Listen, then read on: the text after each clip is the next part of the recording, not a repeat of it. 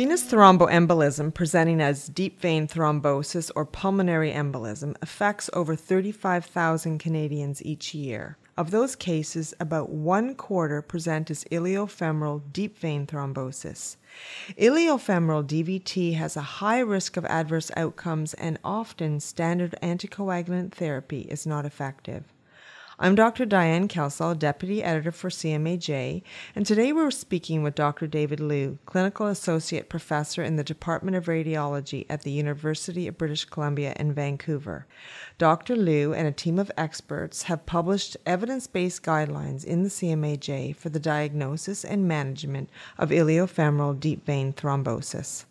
So Dave, how do iliofemoral deep vein thromboses differ from distal or femoral popliteal DVT? Iliofemoral deep vein thrombosis really represents a unique subset of deep vein thrombosis that is of a significant clinical concern. Although both femoral popliteal and iliofemoral deep vein thromboses represent a spectrum of deep vein thrombosis presentation, the mechanics of iliofemoral DVT results in a significantly more and profound side effects and complications. If we go back to our venous anatomy lessons, the leg consists of a venous supply that is both deep and superficial. Venous outflow and control of hydrostatic pressure is regulated through the leg muscle contraction that squeezes the vein, and the venous valves that then regulate pressure and push blood back towards the heart. The femoral popliteal system can develop collateralization in the case of residual clot without long-term hydrostatic pressure problems if the iliofemoral system is intact. However, if the iliofemoral system is compromised, venous outflow obstruction can occur. Depending on the severity of the venous outflow obstruction that can be associated with this type of presentation of deep vein thrombosis, it can result in complete arterial inflow compromise, leading to a profoundly ischemic leg. In severe conditions such as phlegmasia cerulodolens, this can be life-threatening. Profound chronic pelvic pain, extensive long-term varicosities, tissue breakdown, edema, blisters, and post-thrombotic syndrome may result if the collateralization pathway circumvents the valvular function in the setting of iliofemoral deep vein thrombosis. Now, you've mentioned some of the dangers associated with this type of DVT. Are there others? There certainly are. The dangers of iliofemoral DVT is that you have a chronic obstruction that results in valvular dysfunction and inflammation that becomes irreparable by the time it presents as signs and symptoms associated.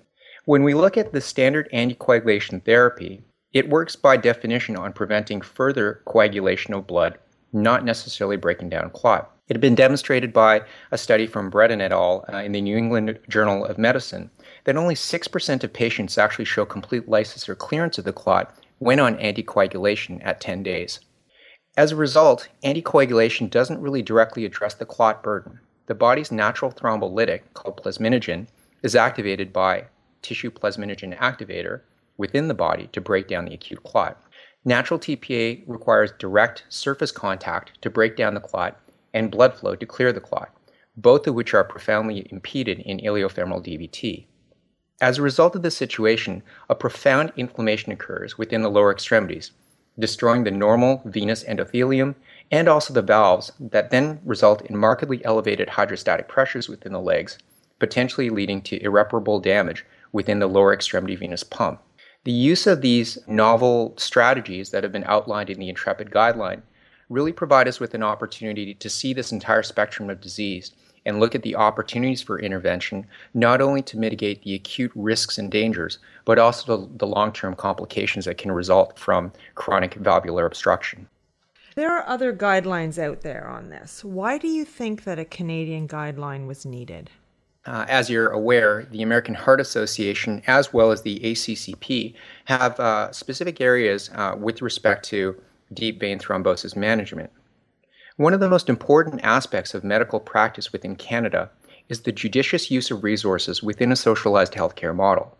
I think that when we looked at our systematic review of the other guidelines and also the literature, this major factor was lacking, and it appeared that the algorithms were primarily designed to drive patients directly into tertiary care centers.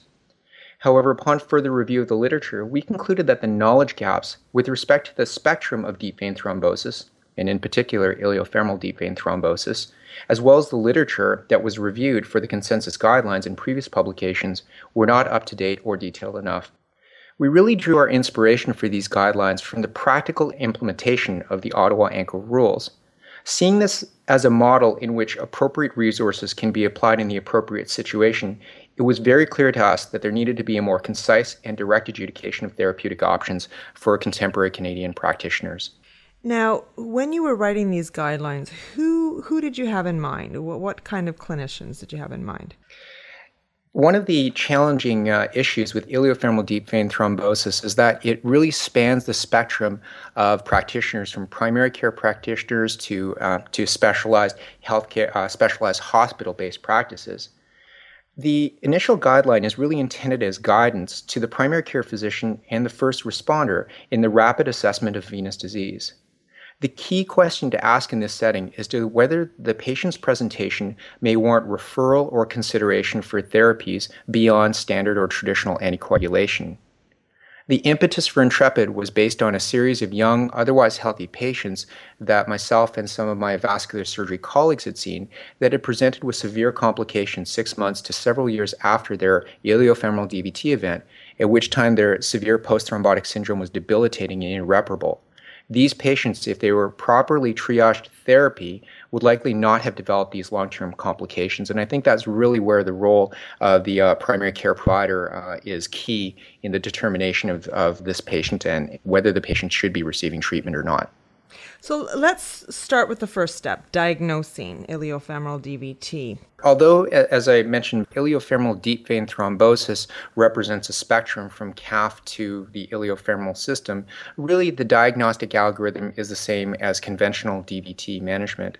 Clinical suspicion is always the first step, utilizing scoring systems such as the Wells score or physical exam and maneuvers, but ultimately ultrasound remains the gold standard and should be the first diagnostic tool if there's a suspicion of any type of deep vein thrombosis. Supplemental blood tests such as D-diamoners should not be used in the initial onset, and other more aggressive or elaborate non-invasive tests such as CT and MRI should only be reserved for equivocal situations or when the ultrasound presents as normal with a high clinical suspicion of event.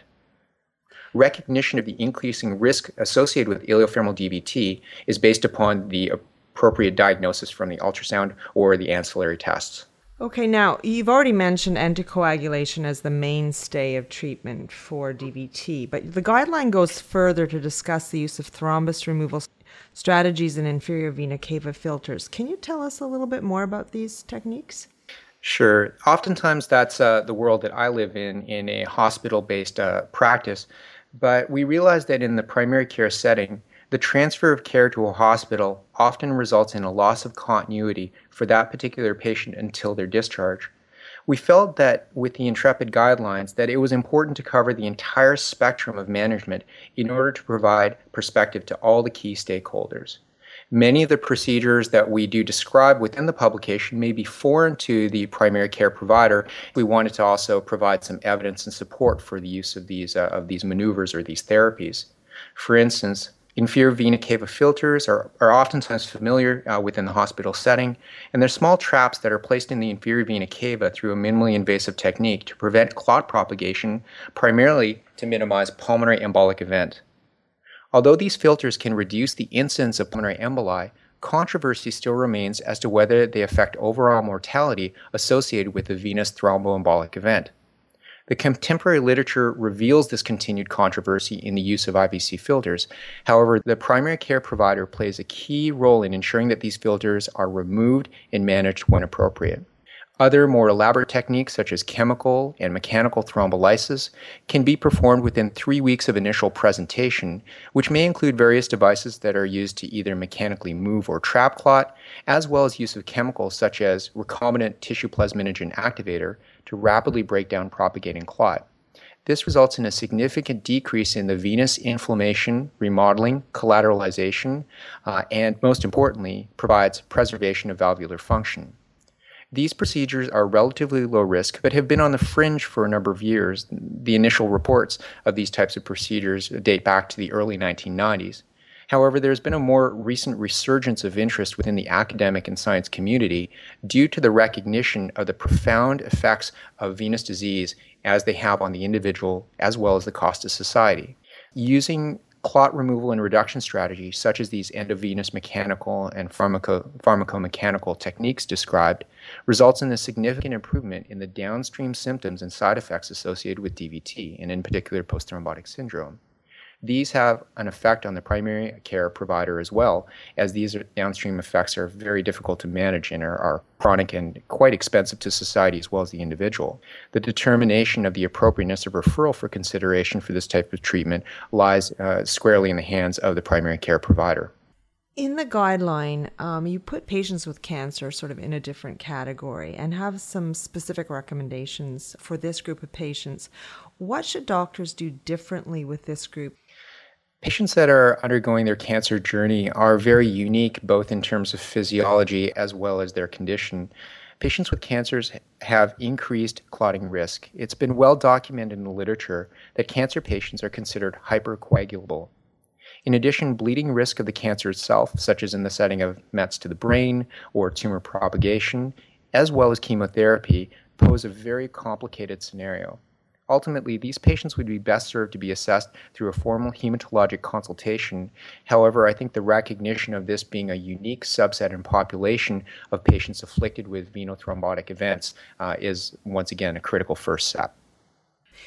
So far, you've mentioned post-thrombotic syndrome a number of times. Can you tell us your concerns around this syndrome and how it should be prevented, perhaps, and treated?